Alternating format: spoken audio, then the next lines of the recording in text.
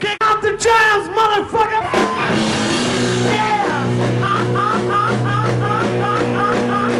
Gotta kick on the...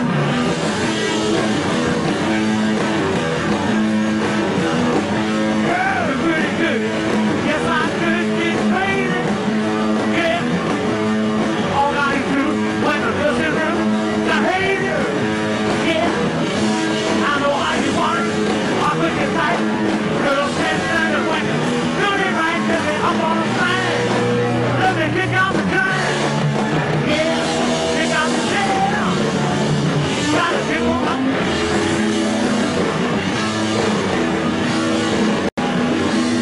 I'm the best. Just always want to be. Yeah. The sound and loud. Resound on the scene. Yeah. Gotta have it here. You do it. When you get the feeling, you got to suck them up. Put the mic in my hand. Let me kick out the jam. Yeah. Kick out the jam. Gotta kick on.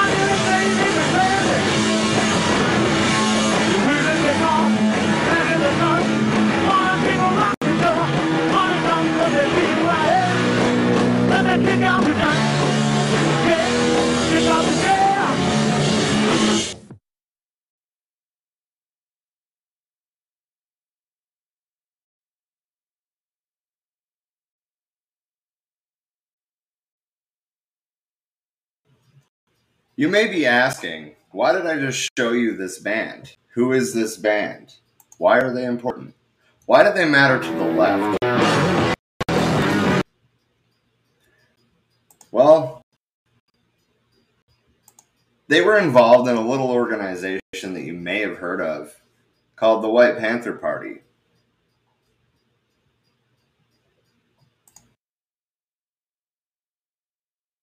John Sinclair, if you don't know, he started the what was known as the White Panther Party. Well, tell us a little bit about the White Panther Party and Sure. what you guys stood for. One of our crew was doing time in the county jail and got a copy of the Black Panther newspaper. And in that newspaper, he read where Huey Newton had put out a call for a white mother country radical group to do parallel work with the Black Panther Party. That he knew that there were white people out there that had the same experience, dealing with the police. And when he read that, he told us about it, and we said, well, that's us. Right. We're okay, because we admired the Black Panther Party. Anyone that would stand up to Oakland police officers with a gun and a law book and say, I know my rights. You know, that was really powerful, especially in those days. And so the White Panther Party became our expression of our frustration with the slow pace of change. You know, we wanted to see things change much faster than they were. I think that's the prerogative of youth. We want the world and we want it now. And so it gave us a way to talk about it, you know, to talk about our the contradictions that kept revealing themselves, you know, in how the political structure was lined up against humanity. You know, there was two things going on there. One of them was people and the concerns of people and working people and poor people, and then the other was how government supports corporations and big business, and it's all weighted on their side. And were you enticed by the radical violence of groups like the Weathermen and that whole scene? Or was that going on within your group? There must have been a lot of dispute about tactics. Yeah, and here's what we romanticized violence. It was a mistake we made. You know, we grew up watching it on television. You know, you think that you know, it's you shoot it out with the cops. Oh, I'm winged.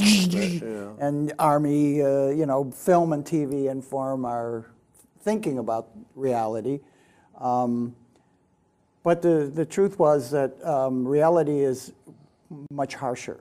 And, you know, for the Black Panther Party, their embracing violence as a strategy got them death squads in America with the murderous police actions in every major city and a confrontation across the country. For the MC5, it got us arrested, huge legal bills, trials, and you know, kicked out of the record business, kicked out of the music business. but also you could see it was a mistake. I look back on it now, and I know that, you know, that was a, you know, the Cubans warned. I've talked this over a great deal with Mark Rudd, the weatherman, one of the weathermen. I don't want to call him a leader, but a weatherman. Yeah. Certainly the leader of SDS and the Columbia takeover, the student takeover of Columbia University. And we both agree that, you know, the Cubans said, you know, do not promote a violent overthrow. Strategically, it's a disaster. You know, a mass, peaceful, nonviolent mass movement. Cubans? Sorry. The Cubans. The Vietnamese. Well, the Cubans had come to power through a violent overthrow. But that isn't going to work here.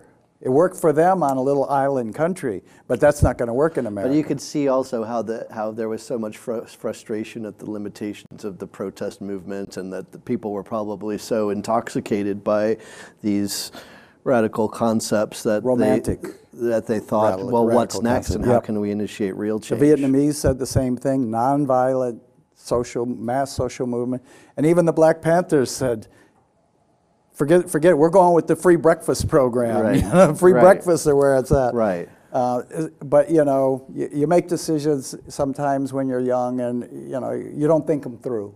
You don't think how will this play out as it cycles through the coming months and years.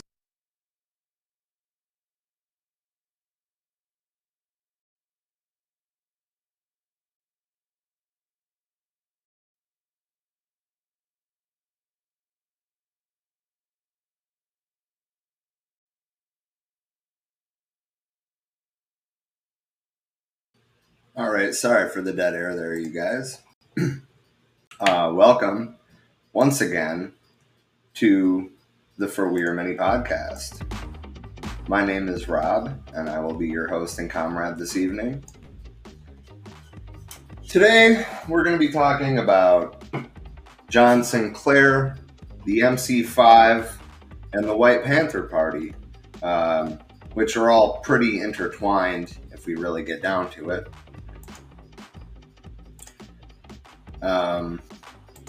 So pretty much, I'm just going to dive right into it. This goes right in line with all of our Black Panther Party pieces lately. Obviously, the Black Panther Party was the inspiration for the White Panther Party. But first, actually, before I dive in, I'm going to do what I was thinking initially anyway. I do have some things to say about what we just saw in that video. And I wanted to play that to show it. It's not that we're romanticizing violence, and I feel like he was just trying to keep his hands clean. The idea is never to romanticize violence. I don't think that anybody is actually fighting for that.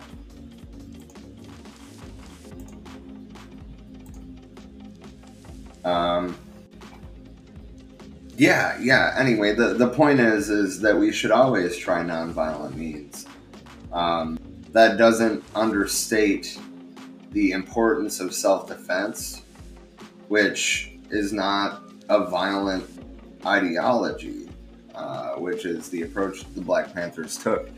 I'm not saying that it wasn't romanticized by certain people within those organizations, but I think that he's overgeneralizing saying that. But anyway, moving on.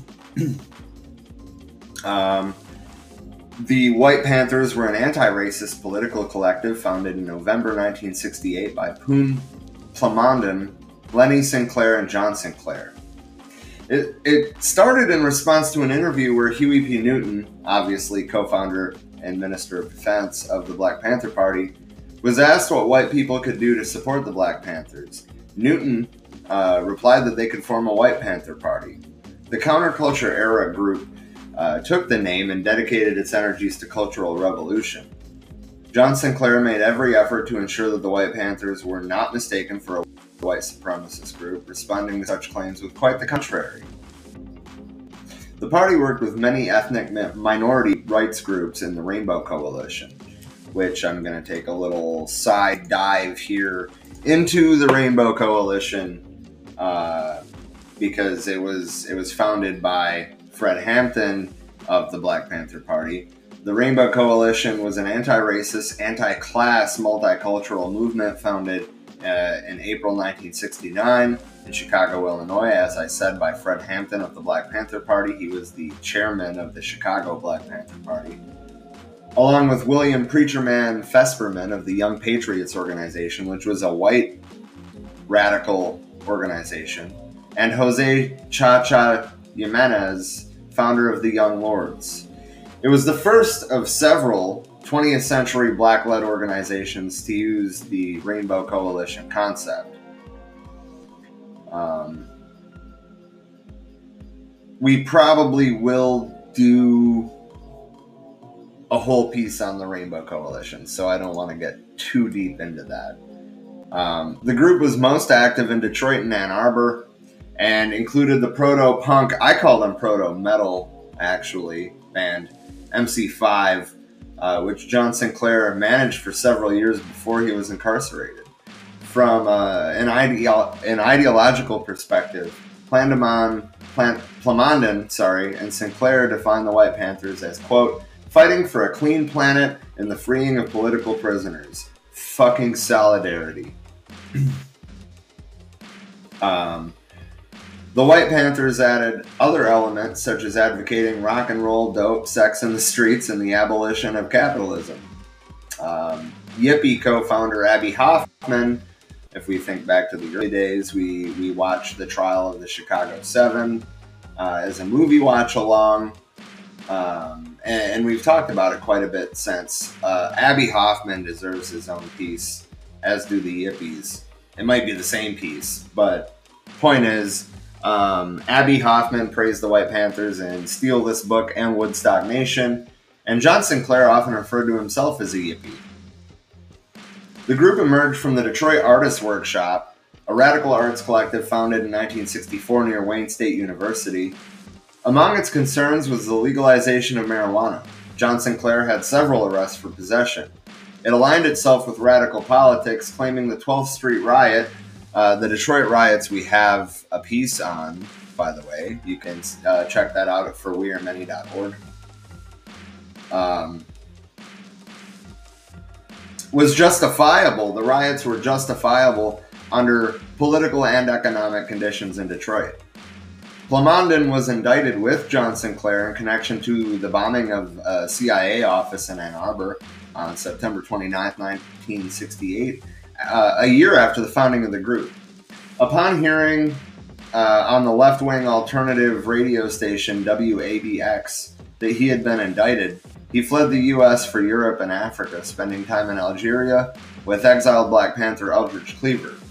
After secretly re-entering the country and on his way to a safe house in northern Michigan, he was arrested in a routine traffic stop, joining John Sinclair, who had been sentenced to 9.5 years in jail for violating 9.5 years for violating Michigan's marijuana possession laws. Wow. Plamondon was convicted and was in prison when Sinclair was released on bond in 1971, while appeals were being heard on his case. Sinclair's unexpected release came 2 days after a large Free John benefit concert, with performances from John Lennon, Yoko Ono, Bob Seger, and Stevie Wonder, was held at the University of Michigan's Chrysler Arena. The group had a direct role in two important legal decisions. A landmark U.S. Supreme Court decision in 1972 quashed Plamondon's conviction and destroyed the case against John Sinclair. The court ruled warrantless wiretapping was unlawful under the U.S. Constitution, even in the case where national security, as defined by the executive branch, was in danger. The White Panthers had been charged with conspiring to destroy government property, and evidence used to convict Plamondon was acquired through wiretaps not submitted to judicial approval. The case U.S. versus U.S. District Court, commonly known as the Keith case, held that the Fourth Amendment shielded private speech from surveillance unless a warrant had been granted, and that the warrant procedure would not frustrate the legitimate purposes of domestic security searches. The judgment freed Plamondon, yet John Sinclair was free only on bond fighting his possession conviction. In 1972, the Michigan Supreme Court ruled in the People v. Sinclair that Michigan's classification of marijuana was unconstitutional, in effect decriminalizing possession until a new law conforming to the ruling was passed by the Michigan legislature a week later. Sinclair was freed, but the cumulative effects of the imprisonment had marked the end of the White Panther Party in Michigan, which renamed itself the Rainbow People's Party while John Sinclair and Plamondon were in prison. The Rainbow People's Party, headquartered in Ann Arbor, disbanded in 1973. The headquarters of the White Panthers in Portland, Oregon, were raided by the FBI on December 5, 1970. 2 members of the group were arrested and accused of throwing a Molotov cocktail through the window of a local Selective Service office. White Panther Party chapters in San Francisco, Marin, and Berkeley remained active into the 1980s. The White Panthers ran a successful food conspiracy that provided groceries to about 5,000 Bay Area residents at low cost due to bulk buying and minimum markup. The White Panthers' People's Ballroom in the Park concerts in Golden Gate Park in 1984, angry because then mayor of San Francisco, Dianne Feinstein, name sound familiar, proposed to ban handguns in the city. The San Francisco White Panthers mounted a successful petition drive that forced Feinstein into a recall election, which he won. Within the next year, the White Panthers' house in the Haight-Ashbury district was burned down in the aftermath of a gun battle with the San Francisco PD, and the leaders of the local chapter, Tom Stevens and Terry Phillips, had been jailed after their commune was raided without a warrant, effectively destroying the chapter. In November 1968, Fifth Estate published the White Panther Statement. This manifesto, emulating the Black Panthers, ended with a 10-point program. This should sound a little familiar if you've been with us through these Black Panther pieces. 1. We want freedom. We want the power for all people to determine our own destinies. 2. We want justice. We want an immediate and total end to all cultural and political repression of the people by the vicious pig power structure and the mad dog lackeys, the police, the courts, and the military. We want the end of all police and military violence against the people all over the world right now. 3. We want a free world economy based on the free exchange of energy and materials and the end of money. 4. We want free access to all information media and to all technology for all the people. Exactly. Fucking solidarity. 5. We want a free educational system utilizing the best procedures and machinery our modern technology can produce that will teach man, woman, and child on Earth. I skipped the word each, sorry. That will teach each man, woman, and child on Earth exactly what each needs to know to survive and grow into his or her full human potential. 6. We want to free all structures from corporate rule and turn the buildings over to the people at once. 7. We want free time and space for all humans. Dissolve all unnatural boundaries. 8. We want the freedom of all prisoners held in federal, state, county, or city jails and prisons, since the so-called legal system in America makes it impossible for any man to obtain a fair and impartial trial by a jury of his peers. 9. We want the freedom of all people who are held against their will in the conscripted armies of the oppressors throughout the world.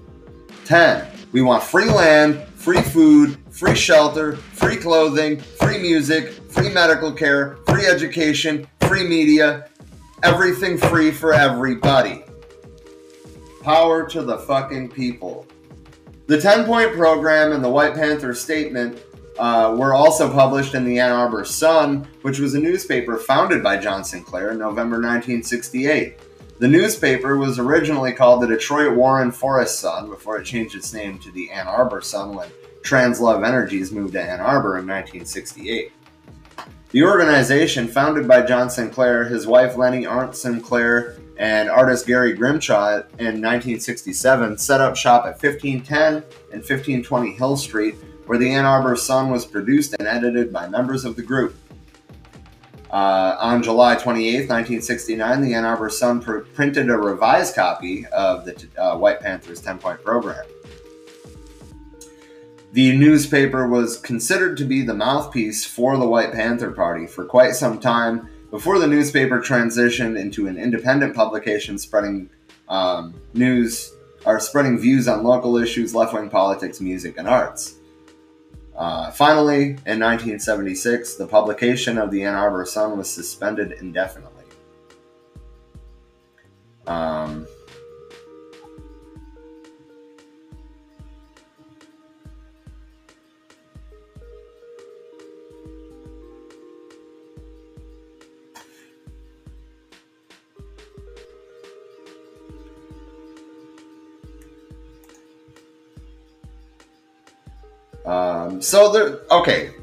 I guess I don't even need to go another source to say some things here. The 1960s was an era of big change, not just in America, definitely not just in America, globally. But here in the U.S., we saw the civil rights movement, the anti-war movement, the birth of counterculture, really, and it spawned numerous political groups throughout the country. One of those groups was the White Panther Party. So, as we all know, the Black Panther Party was a revolutionary black socialist movement.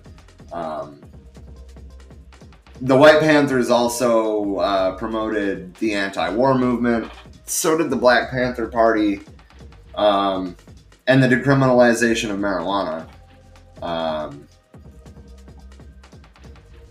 So, by the time the White Panther Party formed, the counterculture movement had engulfed cities all over the U.S. While this movement was made up of several different groups, the movement as a whole was basically a mass rejection of long-held values and norms. Unsurprisingly, it was mostly popular among younger people, especially those who rejected capitalism, conservatism, and American imperialism. Many of these youths protested against the Vietnam War and police brutality and supported ideas like free love and legal drugs. The counterculture movement often overlapped with the civil rights movement. After all, civil rights leaders like Martin Luther King Jr. and Malcolm X certainly challenged the status quo. Furthermore, both the counterculture movement and the civil rights movement dared Americans to take a closer look at their nation and what it stood for. Quote, "There was just something in the air that wanted change real bad," said White Panther Party founding member Lenny Sinclair.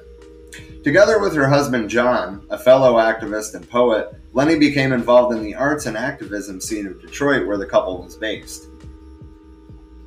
On April 30th, 1967, the Sinclairs and their collective, the Detroit Artists Workshop, organized a peaceful demonstration on Belle Isle, an island on the Detroit River, and thousands of people came to participate in the Belle Isle 11. At the Belle Isle 11, people sang, danced, meditated, and smoked. They provided each other with free food and music. It was supposed to be a way for activists to let loose and build a community.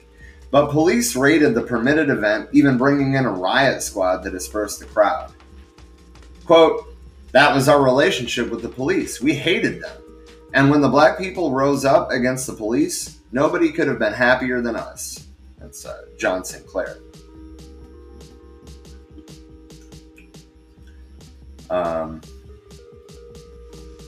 Even though many Americans were desperate for change by the late 1960s, several people in power resisted this call. This led to escalating tensions throughout the country, and Detroit was no different. In 1967, the Detroit riots tore through the city as thousands of residents protested the treatment of black people by the police. By the time the Detroit riots had calmed, 43 people were dead and hundreds of buildings had gone up in flames. We have a piece about the Detroit riots. It can be found on our Facebook, our YouTube, on podcast platforms such as Spotify, Apple Podcasts, Google Podcasts, as well as our website for wearemany.org. Just to throw out there, if you guys like what we are doing, you can contribute to our efforts materially at patreon.com/forwearemany.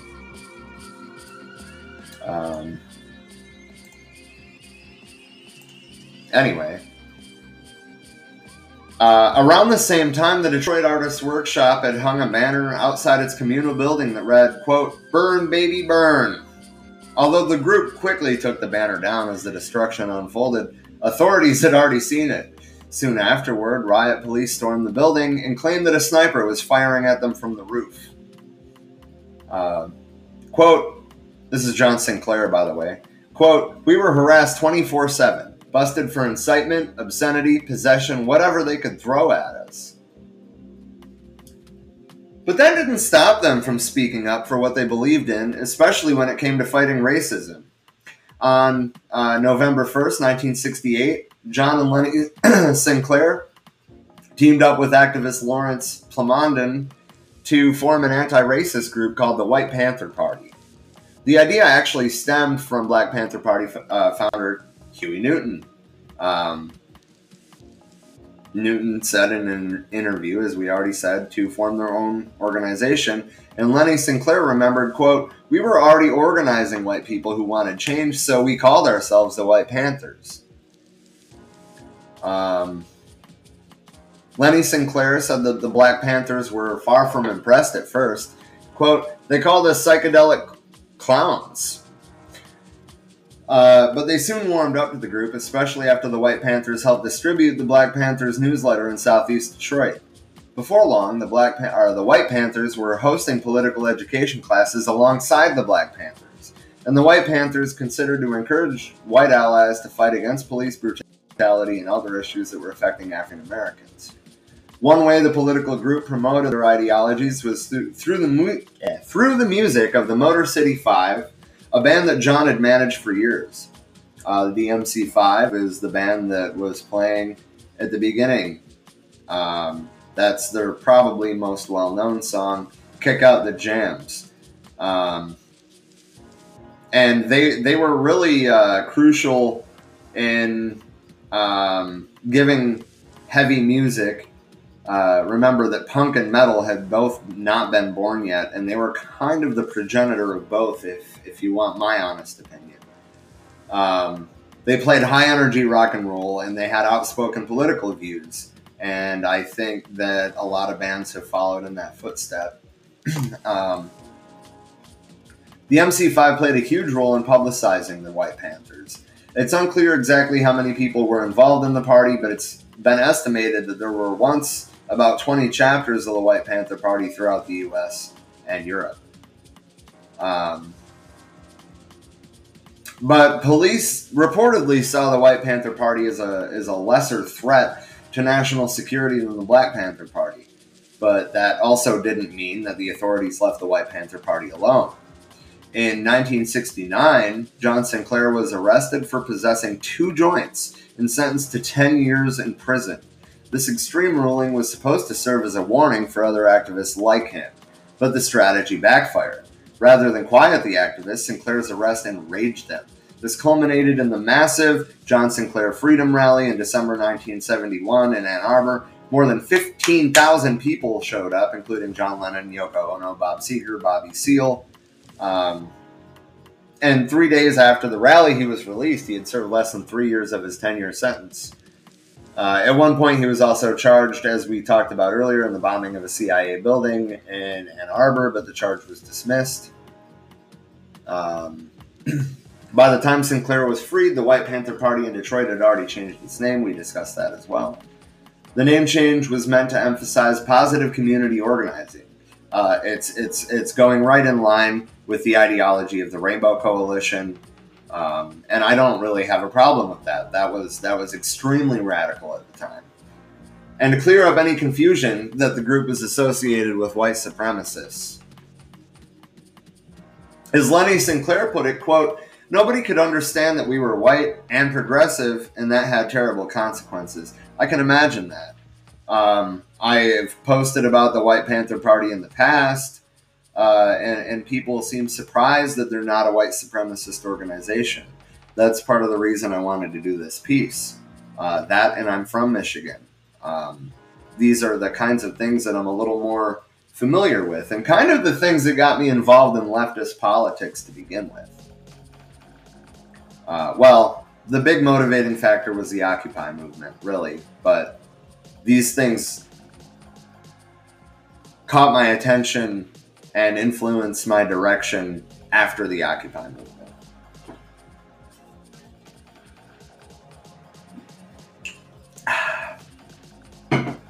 When John Sinclair, I skipped some. While the Rainbow People's Party's values remained the same after the name change, the counterculture movement as a whole began to lose steam in the 1970s. Many activist groups were disbanding, with the Rainbow People's Party soon to follow. When John Sinclair was asked when his, quote, revolutionary dream ended, he said early 1975. That's when the movement folded. Nixon was removed from office, the Vietnam War ended, and it seemed everybody went back to their day jobs. I didn't have a day job and I didn't want one, so I became a poet and a community activist again. The last remnants of the White Panther Party disbanded by the 1980s. The holdouts were in California. We already discussed that as well. That said, John and Lenny Sinclair are still speaking up about many of the same issues that they did decades ago. Actually, I would love to get John and or Lenny Sinclair on here to talk about not just the White Panther Party and not just the MC5, but their political journey over the last 50 years is influential. Hash Bash in Ann Arbor was started by John Sinclair. And that's the first legal one was such a celebratory event. It was so wonderful. But anyway, most recently, Lenny Sinclair was spotted at a Black Lives Matter demonstration in Detroit, big shocker, in June 2020. However, America has yet to see another anti-racist white activist group quite like the White Panther Party. Could there ever be one again? There absolutely could be, but I think we should be focused on community building together rather than the black community and the white community doing it separately. But maybe that's just me being an idealist, and if it is, call me out on that. Tell me. Quote, I live in the present, and who can tell what will happen in the future, said John Sinclair. All I know is if you want things to change, you have to work to make them change. And that's exactly why we're talking about it. I mean, really, that's exactly why we're talking about it. That's exactly why we're doing this podcast.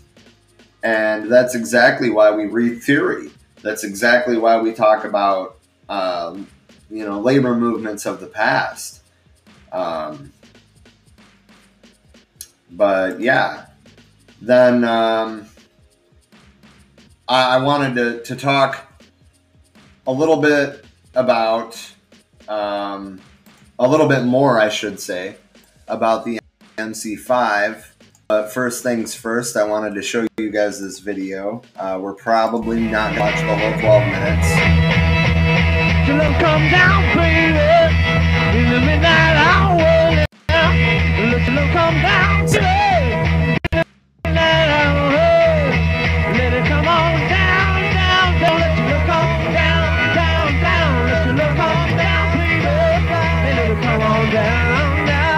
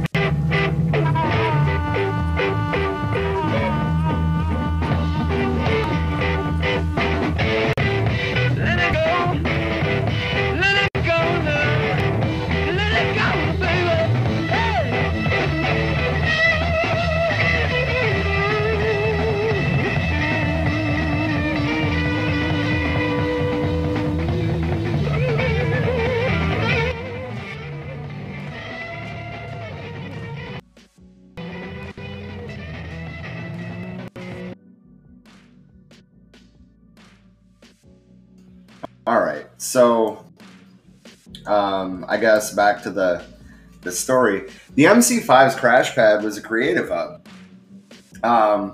Less a band party crash pad and more a political commune in the reality of it. The MC5, which is short for Motor City 5, house in Ann Arbor was actually one of two houses side by side taken over by John Sinclair.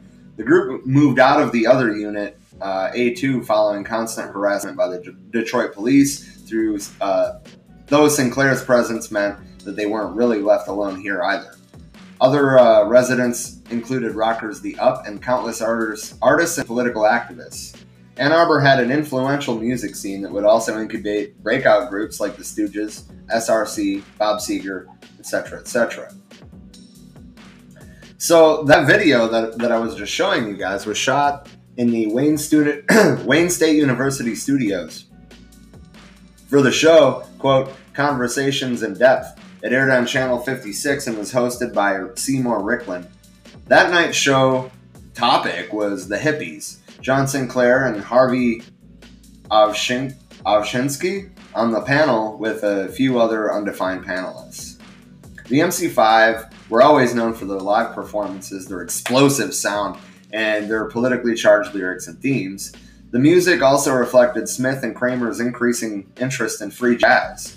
I think that the last video I showed you kind of shows that a little bit, that influence. The guitarists were inspired by the likes of Albert Ayler, Archie Shepp, and Sun Ra, and late period John Coltrane and tried to imitate the ecstatic sounds of the squealing, high-pitched saxophonists they adored. MC5 even later opened for a few U.S. Midwest shows for Sun Ra, whose influence is obvious in Starship, that quotes his poetry and credits Sun Ra as a co-writer. They were playing nearly every night in clubs and theaters in and around Detroit, and the band's reputation earned them a spot on the cover of Rolling Stone early on. Much of the MC5's political connections stem from a character behind the scenes, which is John Sinclair, who was the band manager, associated with the Fifth Estate work, the White Panthers, and a host of other politically dissident characters and groups of the era. And Sinclair managed the band from 66 to 69, and under his guidance, the band embraced the counterculture, revolutionary politics of the White Panther Party, founded, as we already discussed, in an answer to the Black Panthers' call. During this period, Sinclair booked the Five as a regular house band at Detroit's famed Grande Ballroom in what came to be known as the Kick Out the Jams shows. He was managing the MC5 at the time of their infamous free concert outside the 1968 Democratic National Convention in Chicago, which, by the way, is where Rage Against the Machine got the idea. The band was the only group to perform before baton-wielding police broke up the massive anti-Vietnam War rally, calling it a riot. So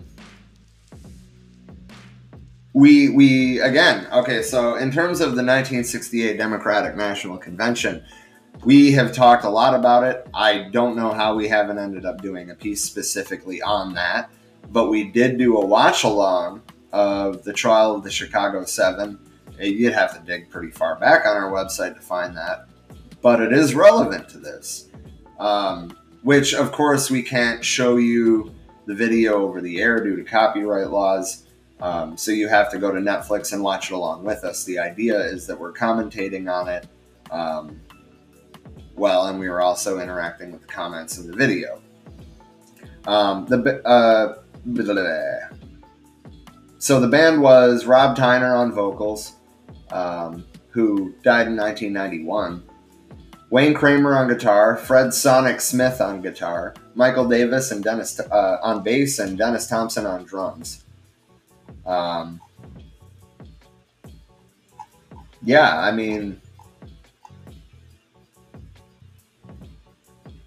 It's the house is still standing today, actually. I'm not going to show it on Google Maps because that's the street view thing is kind of weird, man. People live there. I'm not trying to do that. But the house is still standing today in Ann Arbor. But yeah, I think that's about all I have to say for now. But the politics and activism in Detroit influenced me greatly in my political journey. So that's I think the same for Trisha and Dean when he was here and Don when he was here. We're all from Michigan, so like these are the things that we grew up learning about. Not so much the White Panther Party as like the sit-down strike and the labor movement stuff, but that's why we want to talk about this stuff. It's important. That being said, that's about all I have to say for it. Right now, we're keeping up somehow with a quite hectic schedule. We're doing streams on Monday. Well, Monday is usually pre-recorded, but that's not the point. We're doing streams on Monday, which is Emma Goldman's Anarchism and Other Essays. On Tuesday, which is our current event stream, we tend to break down things that are going on in the real world, talk about our views on them, ultimately. And, what we can do. Mutual aid organizations, strikes. These are the kind of things that we like to report. If any of this stuff is going on around you, tell us, let us know. If you can get interviews with the people involved, do so. We are here to amplify those people. It's important. Help us. Wednesdays, We are doing, actually, it's a bread theory stream, technically, but of course we put our own bells and whistles from Restream on it when we do it. But that being said, it's a cross-pollination thing, just like Anarchism and Other Essays. That's Zach has been involved with that every step of the way. But on Wednesdays, we are reading State and Revolution by Vladimir Lenin and kind of breaking that down and giving modern context to it, you know. And you know, like throwing out our own ideas on how these ideas can be implemented today. Thursdays, right now we are reading Eldridge Cleaver's book Soul on Ice.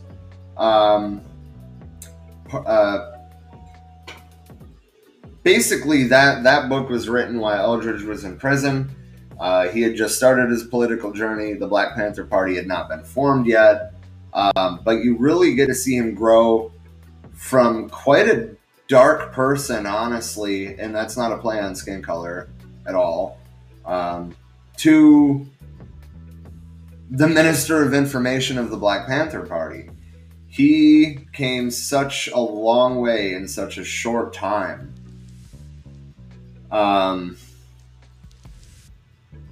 Yeah. Fridays.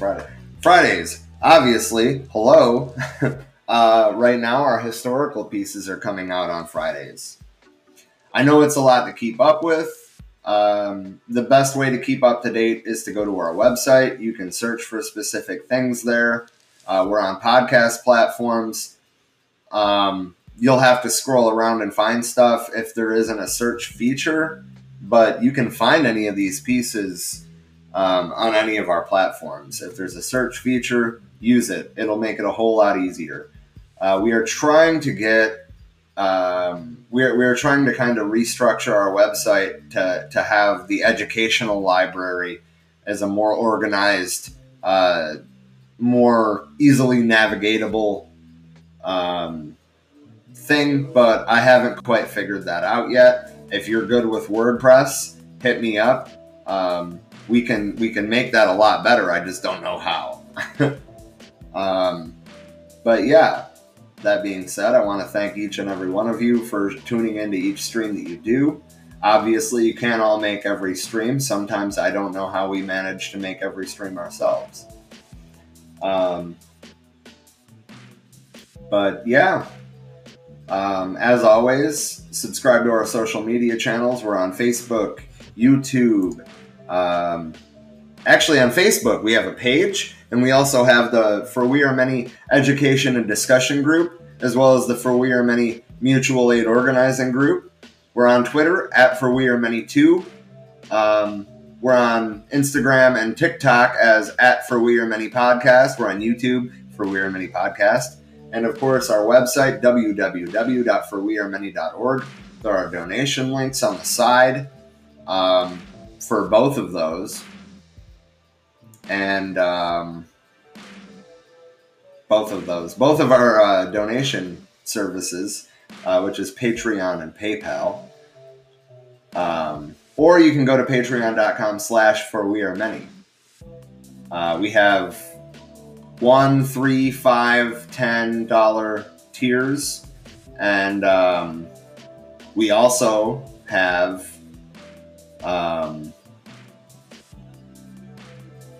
wow, brain fart. We also have tiers for the richest men on earth. Elon, Jeff, we're talking to you, man. We're talking to you. You can give us, a little bit of money, and well, we're still going to talk shit about you. But the point is that you can give us some fucking money. It's not like it's going to hurt your bank account at all, bud. You won't even notice it's gone. Anyway, I'm just trolling at this point. I hope all of you are staying safe during the pandemic. Get vaccinated. Wear a mask.